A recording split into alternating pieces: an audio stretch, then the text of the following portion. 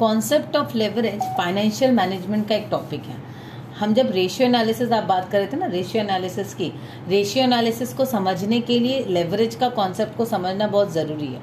Normally जब leverage की बात करते हैं हम लोग बोलते हैं कि कैसे यूटिलाइज किया है या उसका एडवांटेज क्या लिया है, और फाइनेंशियल टर्म्स में मेनली हम लोग लेवरेज को देखते हैं इन टर्म्स ऑफ डेट। हमने अपनी इक्विटी के हिसाब से कितना रेशियो में डेट लिया हुआ है, इस पे हम लोग ज़्यादा फोकस करते हैं लेवरेजिंग की। बट नॉर्मली लेवरेजिंग का जो मतलब है, it is about your measuring the ratio, मतलब एक वेरिएबल से दूसरा वेरिएबल का क्या रिलेशन है, तो उसको आप रेशियो एनालिसिस में भी कंसिडर करते हो और लेवरेज में भी कंसिडर करते हो, उसको बोलते हैं हम लोग लेवरेज। ठीक है, तो it represent the relationship of one variable with another. जैसे कल हमने देखा था कि हमारा जो ग्रॉस प्रॉफिट का रेशियो है, ग्रॉस प्रॉफिट का रेशियो किस तरह से हम लोग देखे थे कि सेल्स के संग क्या रिलेशन है ग्रॉस प्रॉफिट का। ठीक है, now concept and nature of leverage. अब concept of nature of leverages मतलब कितना तरह का है, हम लोग क्या क्या चीजें से मेजर कर सकते हैं। Operating risk, financial risk and combined leverage, ये तीन चीजें हम लोग यहाँ पर देखते हैं। To understand the concept of leverage it is important to understand the three measures of leverage. First is operating leverage. Operating का नाम से ही समझ में आ रहा है, it is something related with the operations of the firm. हम लोग कैसे ऑपरेट कर रहे हैं, कितना क्वांटिटी हमको बनाना है, क्या पर यूनिट हमारा कॉस्ट पड़ रहा है, फाइनेंशियल जो हमारा खर्चा है, cost, fixed cost, variable cost, ये सारी चीजें हम लोग मेजर करते हैं ऑपरेटिंग लेवरेज में। ठीक है, next is financial leverage. Financial मतलब हमारा जो इक्विटी और डेट वाला पार्ट हो गया, कहाँ से पैसे आ रहे, फंडिंग।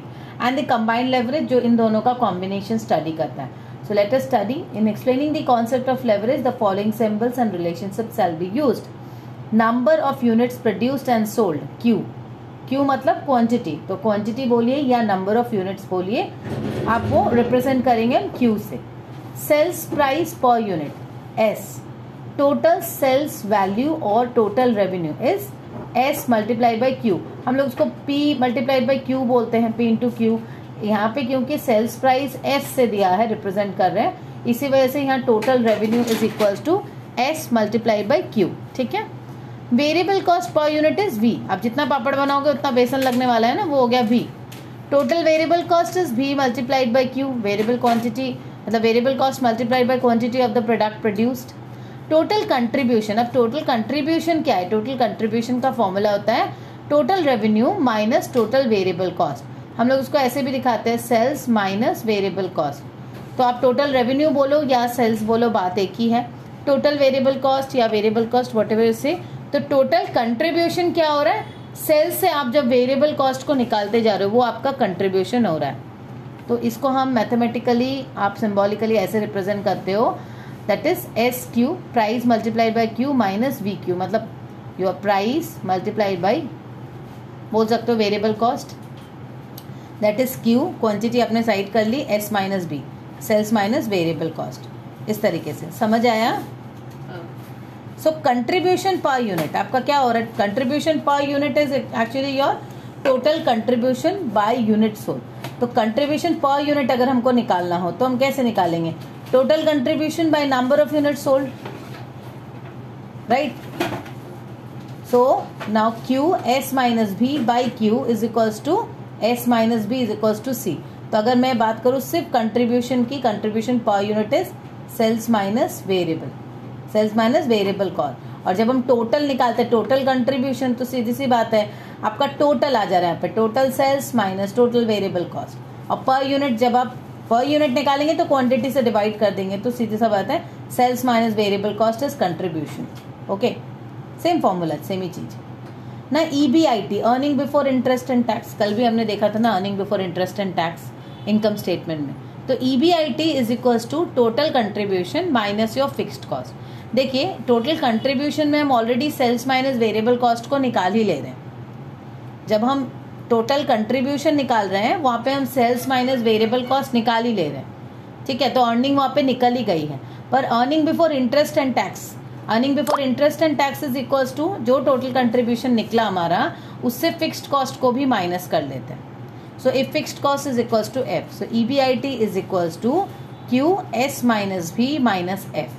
तो we can also say this as C Q, मतलब हमारा जो भी कॉस्ट है, मैंने कंट्रीब्यूशन है, contribution multiplied by quantity minus F. आप ये 3 आप याद रखिए, EBIT is equals to this Q S minus V minus F, और you can say CQ that is contribution multiplied by quantity minus fixed cost, एक ही बात है। ठीक है, ये वाला क्लियर है। यहाँ पे जस्ट दिखाया गया आपको 2 ही फॉर्मूला दिखाया गया, टोटल कंट्रीब्यूशन का फॉर्मूला और EBIT का फॉर्मूला। क्लियर है ये दोनों फॉर्मूला? ओके, चलिए नीचे चलते हैं। ऑपरेटिंग लेवरेज, अब ऑपरेटिंग लेवरेज में ही हमको इसका जरूरत आने वाला है। ऑपरेटिंग लेवरेज मतलब हम जो ऑपरेट करते हैं वहाँ का लेवरेज की बात करें, उसमें एसेंशियली क्या क्या चीज़ें होती हैं, कितना क्वांटिटी प्रोडक्शन कर रहे हैं, उस पर क्या खर्च पैट रहा है and all those thing. It is important to know how the operating leverage is measured, but equally essential is to understand its nature in financial analysis. Normal सी बात है, कल ही हमने देखा था ऑपरेटिंग प्रॉफिट कितना इंपॉर्टेंट है ना हमारे लिए। हमने ग्रॉस प्रॉफिट निकाला, फिर ऑपरेटिंग एक्सपेंसेस को माइनस किया, then only we got the profit before tax, है ना। तो operating leverage reflects the impact of changes in sales on the level of operating profit of the firm. So operating leverage क्या discuss कर रहा है हमारा, कि सेल्स का क्या इम्पैक्ट हो रहा है हमारे ऑपरेटिंग प्रॉफिट के ऊपर, है ना। क्योंकि हमने निकाला था sales minus cost of goods sold which is equals to gross profit, ये निकाला था। ग्रॉस प्रॉफिट से माइनस हमने ऑपरेटिंग एक्सपेंसेस किया था, so we got the operating profit, right. So सीधी सी बात है, operating profit is directly connected with the sales, level of sales. तो operating leverage reflects the impact of changes in sales on the level of operating profit of the firm. Clear? The significance of degree of operating DOL, that is degree of operating leverage, may be interpreted as follows.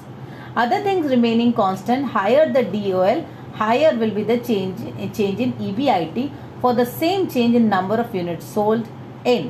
क्या बता रहे हैं, हमारा जो अगर बाकी सब चीजों को हम छोड़ दें, कांस्टेंट रखें, कुछ तो कांस्टेंट रखना ही पड़ेगा ना, सब चीज कैन नॉट बी वेरिएबल, तो कुछ कांस्टेंट है, तो उसमें अगर हमारा degree of operating leverage is higher, it means they will high will be the change in EBIT। हमारी earning before interest and tax high होगी for same change in number of unit sold. तो जितना हमारा sales change होगा, क्योंकि हमारी operating profit is dependent on our sales, अगर DOL ज्यादा है इसका मतलब हमारे सेल्स के संग जो हमारा कोरिलेशन है वो ज्यादा है या नहीं। DOL ज्यादा है तो सेल्स के संग कोरिलेशन ज्यादा है, सेल्स के संग कोरिलेशन ज्यादा है, इसका मतलब हमारी EBIT डेफिनेटली इंक्रीज होगी, जितना सेल्स इंक्रीज होगा EBIT भी इंक्रीज होगी, है ना। If firm A has higher DOL than firm B, profits of firm A will increase at faster rate than that of firm B for the same increase in demand। अगर सीधी सी बात है, यहाँ पे वही एक्सप्लेन कर रहा है कि अगर फर्म A का DOL ज्यादा है then firm B, then firm A will increase at a faster rate than firm B for same increase in demand। देखिए कभी कभी क्या होता है, 2 फर्म है, एक ही कैपेसिटी है और एक ही क्वांटिटी डिमांड है, बट अगर DOL किसी का ज्यादा है तो वो फर्म ज्यादा ग्रो करेगी बिकॉज उसका डिग्री ऑफ ऑपरेटिंग लेवरेज ज्यादा है, तो in terms of its revenue और इन टर्म्स ऑफ सेल्स वो ज्यादा ग्रो करेगी देन एनी अदर फर्म जिसका DOL कम होगा, ठीक है। This, however, works both ways, and so losses of firm A will increase at a faster rate than that of firm B for same fall in demand। तो ये दोनों वे है ना, अपसाइड और डाउनसाइड बोथ वे रिस्क है। ऊपर अगर ज्यादा जाएगा तो नीचे भी आने के चांसेस ज्यादा रहेंगे। So this means higher the DOL more is the risk, ये भी एक प्रॉब्लम है ना। So DOL is high where contribution is high, तो हमारा सेल्स माइनस वेरिएबल कॉस्ट जहाँ पर हाई रहता है कंट्रीब्यूशन, DOL वहीं पर हाई रहेगा जहां पर हमारा contribution is high. There is a unique DOL for each level of output. अब देखिए यहाँ पर भी एक ये है फंडा कि एक तो DOL के बारे में अच्छा भी पॉजिटिव एस्पेक्ट भी है कि हमारा DOL अगर अच्छा है तो EBIT will increase at a faster rate, company will grow, but DOL higher DOL definitely is higher risky. DOL is high where contribution is high. Second, there is an unique DOL for each level of output. देखिए economics से ही हम ये पढ़ते आए हैं, हर level of output में हमारी जो प्रॉफिटेबिलिटी है वो अलग अलग होती है। हर लेवल ऑफ आउटपुट में प्रॉफिटेबिलिटी बराबर नहीं रहती because of operation of economies of return और economies of scale. Then we also have diminishing marginal returns. तो इकोनॉमिक्स के जो फंडा है ना माइक्रो पार्ट वाला, वो यहाँ पर काम करता है। तो that is why there is an unique DOL for each level of output. Now, operating leverage examines the effect of the change in the quantity produced on the EBIT of the company and is measured by calculating the degree of operating leverage. The degree of operating leverage is therefore ratio between proportionate change in EBIT and corresponding proportionate change in Q. तो सीधी सी बात है, degree of operating leverage किस चीज को major कर रहा है? Degree of operating leverage change measure कर रहा है between change in EBIT by change in quantity, क्योंकि अल्टीमेटली ऑपरेटिंग लेवरेज मेजर करता है हमारा सेल्स के इम्पैक्ट को डायरेक्टली ईबीआईटी के ऊपर. तो sales is actually what? Its quantity. कितना क्वांटिटी हम प्रोड्यूस कर रहे हैं या सेल कर रहे हैं. सो DOL, देखिए, the degree of operating leverage is therefore ratio between proportionate change in EBIT and corresponding proportionate change in Q. Clear है? Yeah. So thus DOL is equals to del EBIT by EBIT, that is change in EBIT by original EBIT, divided by del Q, that is change in quantity divided by original quantity. So putting EBIT is equals to CQ minus F. तो हम लोग हम लोग CQ minus F मतलब contribution multiplied by quantity minus fixed cost. EBIT का formula अभी हमने ऊपर देखा था ना, ये वही आ गया. So DOL, degree of operating leverage, we can write this way also. We also get this formula as CQ divided by CQ minus F और contribution divided by EBIT. Simple formula ये है डिग्री ऑफ ऑपरेटिंग लेवरेज का. Simple formula is contribution divided by EBIT. Clear है? So you understood कैसे आ रहा है सारा formula. It's easy ना? अभी तो आपको बोलना पड़ेगा, आपके now about the financial leverage. We have understood the operating leverage part. Operating means operations, हमारा business कैसे operate कर रहा है. तो operations part में mainly हमारा जो sales है और हमारा जो cost of sales है, उन दोनों को हम consider करना important था हमारे लिए. अब नेक्स्ट हो जाता है financial leverage part. Financial leverage मतलब सीधी सी बात है, हमारा पैसे कहाँ से आ रहे हैं? Funding, share capital. तो उसको हम क्या रिटर्न दे रहे हैं. तो शेयर वाला जो पोर्शन है उस पे हम यहाँ पर वेरिएबल को चेक करते हैं. ठीक है. The financial leverage may be defined as a percentage increase in EPS associated with a given percentage increase in the level of EBIT.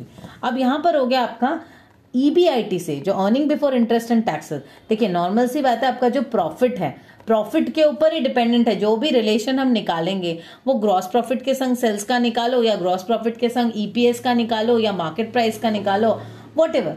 EPS is जो अर्निंग पर शेयर. तो फाइनेंशियल लेवरेज में हम लोग EPS को क्यों ध्यान दे रहे हैं? क्योंकि जो शेयर होल्डर्स हैं जिन्होंने पैसे लगाए हैं उनके जो पर यूनिट ऑफ शेयर हैं उनको अर्निंग क्या दे पा रहे हैं. नॉर्मली फाइनेंस का मेन फंडा या फाइनेंशियल मैनेजमेंट का मेन फंडा है, that is finance manager is responsible for the maximization of the wealth of the share holder. तो फाइनेंशियल मैनेजर उसका मेन फोकस क्या होगा कि maximization of the wealth of the share holder, वो main काम है उसका. ठीक है ना. तो फाइनेंशियल लेवरेज जो है, फाइनेंशियल लेवरेज क्या स्टडी कर रहा है? Percentage increase in EPS associated with a given percentage increase in the level of EBIT. मतलब EBIT का EPS के संग कैसा रिलेशन है, कैसा सेंसिटिवनेस है, वो हम फाइनेंशियल लेवरेज में स्टडी करते हैं. Financial leverage emerges as a result of fixed financial charge against the operating profits of the firm. तो financial leverage क्या बता रहा है कि एक fixed financial charge तो होगा ना, आपकी जो operating profit है उसके ऊपर तो एक चार्ज है, खर्चा है, इंटरेस्ट बोलिए या डेट का खर्चा बोलिए, जो हमारे इक्विटी होल्डर्स हैं उनको देने हैं, वो सब चीजें. The fixed financial charge appears in case the fund requirement of the firms are partly financed by debt financing.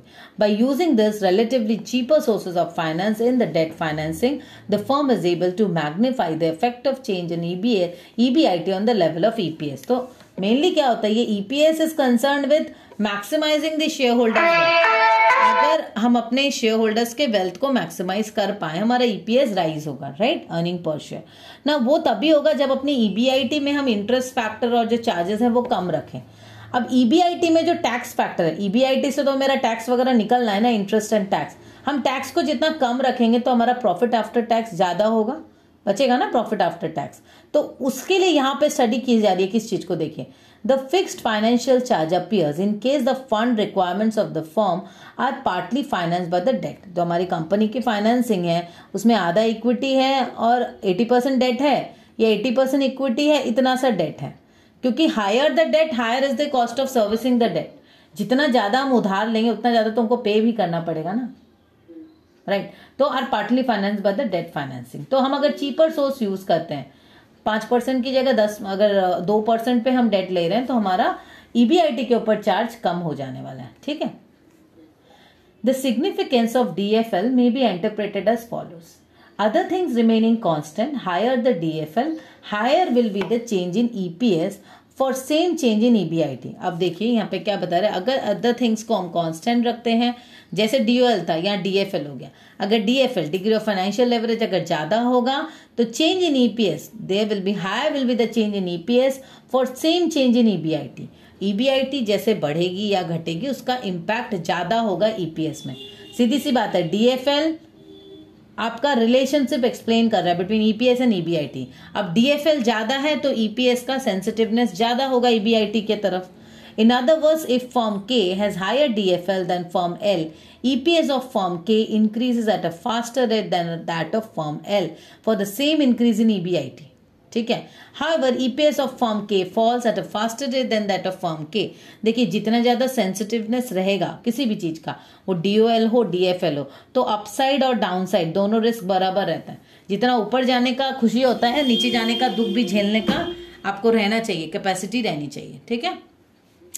Higher the interest burden higher is the DFL। तो अब क्या हो जा रहा है, इंटरेस्ट बर्डन जितना ज्यादा रहेगा higher is the DFL, degree of financial leverage उतनी ज्यादा हो जाती है क्योंकि इंटरेस्ट ज्यादा है, चार्जेस ज्यादा है हमारे ईबीआईटी के ऊपर, ठीक है। Which means more a firm borrows more is its risk. Clear है ये वाला। Since DFL depends on the interest burden, it indicates risk inherent in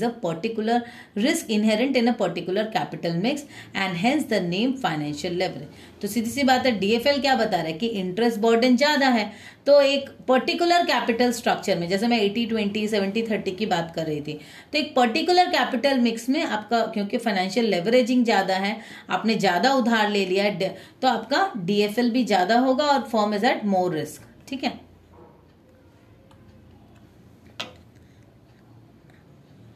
again there is a unique DFL for each amount of EBIT। जैसे हमने DOL के case में पढ़ा था, there is a unique DOL for each amount of EBIT, वैसे यहाँ पर भी है, ठीक है। While operating leverage measures the change in the EBIT of a company to a particular change in output, financial leverage measures the effect of change in EBIT on the EPS of the company। देखिए no doubt हर level of output के लिए सारी चीजें change हो जा रही है अकॉर्डिंग टू द क्वांटिटी के हिसाब से आपका डिग्री ऑफ ऑपरेटिंग लेवरेज भी चेंज हो रहा है, डीएफएल में भी चेंज आ रहा है, बट डीएफएल मेजर कर रहा है change in EBIT, measures the effect of change in EBIT on the EPS of the company. तो नॉर्मल सी बात है, आपका जो सेल्स है, जो भी सेल्स हो रहा है, सेल्स का इम्पैक्ट हो रहा है ईबीआईटी के ऊपर, सेल्स का इम्पैक्ट हुआ ईबीआईटी के ऊपर और ईबीआईटी इम्पैक्ट कर रहा है आपका ईपीएस के ऊपर, है ना। The degree of financial leverage is a ratio between proportionate change in EPS and the proportionate change in EBIT। तो EPS is equals to EBIT minus I minus T minus D divided by N। तो यहाँ पर I है interest rate, T है tax rate, D is preference dividend and N is number of equity share. देखिए earning per share जब हम निकालते हैं ना, तो नॉर्मली EPS में अर्निंग पर शेयर में प्रेफरेंस डिविडेंड को पहले हटा दिया जाता है। हर समय प्रेफरेंस शेयर होल्डर को ना पहले हटाते हैं, उसको दे हुए के हटाओ, जैसे टैक्स हो गया वैसे उसको भी हटाओ, उसके बाद जो बचेगा कुचेगा वो हो गया अर्निंग पर शेयर, ठीक है। तो ये फॉर्मूला क्लियर है, ईपीएस का formula EBIT minus I that is interest rate, I minus T, ठीक है, then minus D that is your preference dividend divided by N that is number of equity shares. Clear है, okay. Now DFL अगर हम इसको substitute करें, simply del EPS by EPS divided by del EBIT by EBIT। Substituting the value of EPS, we have DFL is equals to EBIT 1 minus T divided by EBIT minus I 1 minus T minus D। ये भी formula आप use कर सकते हो। If you are given EBIT आपको दिया है, tax rate दिया है, डिविडेंड दिया है, तो ये भी हम यूज कर सकते हैं। DFL का फॉर्मूला ये भी यूज कर सकते हैं, एनीथिंग जो भी हम यूज कर सकते हैं, 2-3 फॉर्मूला है। If there is no preference share capital, then DFL is simply EPIT divided by EBIT minus I। अगर प्रेफरेंस डिविडेंड है ही नहीं तो क्या होगा, तो सीधा सा ये फॉर्मूला हो जाएगा। प्रेफरेंस शेयर कैपिटल नहीं है तो डिविडेंड भी नहीं देना है, okay. So we can say earning before interest and taxes minus earning after interest. Earning before EBIT divided by EBT. इसको हम लोग ऐसे भी बोल सकते हैं, profit before interest and tax divided by profit after tax. Confuse मत होइएगा. ठीक है. Next is your combined leverage. अब कंबाइंड लेवरेज क्या है? दोनों को मिक्स करके है डेफिनेटली, क्योंकि अल्टीमेटली हमको ऑपरेटिंग और फाइनेंशियल दोनों का इम्पैक्ट देखना है, तो हमें समझ में आएगा कंबाइंड पोजीशन क्या है. तो अब दोनों मिला के ना आ जाएगा आपका क्वांटिटी. ईपीएस का इम्पैक्ट मतलब चेंज इन क्वांटिटी, उसका इम्पैक्ट ईपीएस में क्या हो रहा है. अल्टीमेटली क्वांटिटी में चेंज होने से मतलब जो हमारे शेयर होल्डर्स है उनके ऊपर क्या इम्पैक्ट हो रहा है वो हम स्टडी करेंगे. The operating leverage explains the business risk of the firm, whereas the financial leverage deals with the financial risk of the firm. But a firm has to look into the overall risk or the total risk of the firm, which business risk plus the financial risk. तो एक firm का risk तो total है ना, business risk plus financial risk. One can draw the following general conclusion about DCL, that is degree of combined leverage. Degree of combined leverage क्या बोल रहा है? Higher the DCL, higher will be the change in EPS for the same change in Q. आपका degree of combined leverage अगर ज्यादा होगा, higher will be the change in EPS for the same change in Q. क्या हो रहा है? दो firm को अगर आप लेते हो ना और एक का डीसीएल कम है और दूसरा का डीसीएल ज्यादा है, तो जिसका ज्यादा होगा सेम लेवल में अगर क्वांटिटी चेंज हो रही है स्टिल उनका ईपीएस, जिसका हायर डीसीएल है उनकी ईपीएस ज्यादा चेंज होगी, फ्लक्चुएट ज्यादा करेगी. Higher the DCL, more is the overall risk, and higher the fixed cost and interest burden, lower is the earning after the interest and higher is the DCL. देखिए, अगर जितना आपका degree of combined leverage ज्यादा होगा, आप ज्यादा burden ले रहे हो, ज्यादा उधार ले रहे हो डेट का, तो आपका ऑपरेटिंग रिस्क ज्यादा होगा, फिक्स्ड कॉस्ट ज्यादा होगा, इंटरेस्ट बर्डन ज्यादा होगा, तो आपकी earning after tax will be low ना. There is a unique DCL for each level of Q, ये आपको पता है.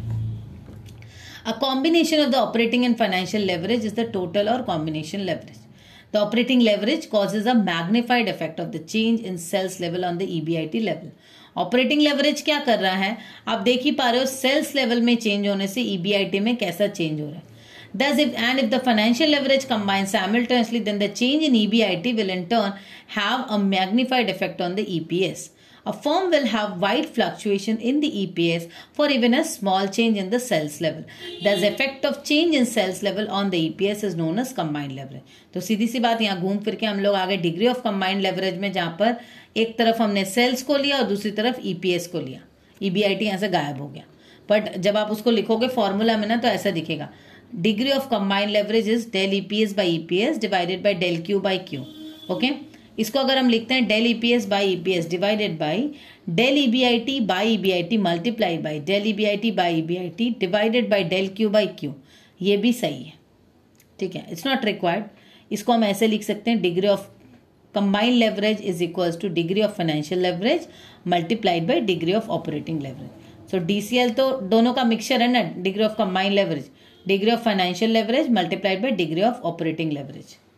ओके, सो अब अगर इसको आप कैलकुलेट करोगे, यूल गेट, ये दोनों को मल्टीप्लाई किया, EBIT divided by EBIT minus T multiplied by CQ divided by EBIT is equals to CQ, that is contribution multiplied by quantity divided by EBIT minus I. आप सब ये याद रखो, इतना कंफ्यूज हो जाओगे. तो degree of combined leverage is equals to DFL minus DOL, sorry multiplied by DOL.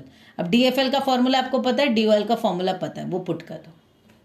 So degree of combined leverage is equals to C by EBIT, and degree of financial leverage is equals to EBIT divided by EBIT minus I, that is EBT बोल सकते हो, sorry हम लोग उसको profit after tax बोल सकते हैं. And DCL is equals to contribution divided by EBIT minus I. ठीक है.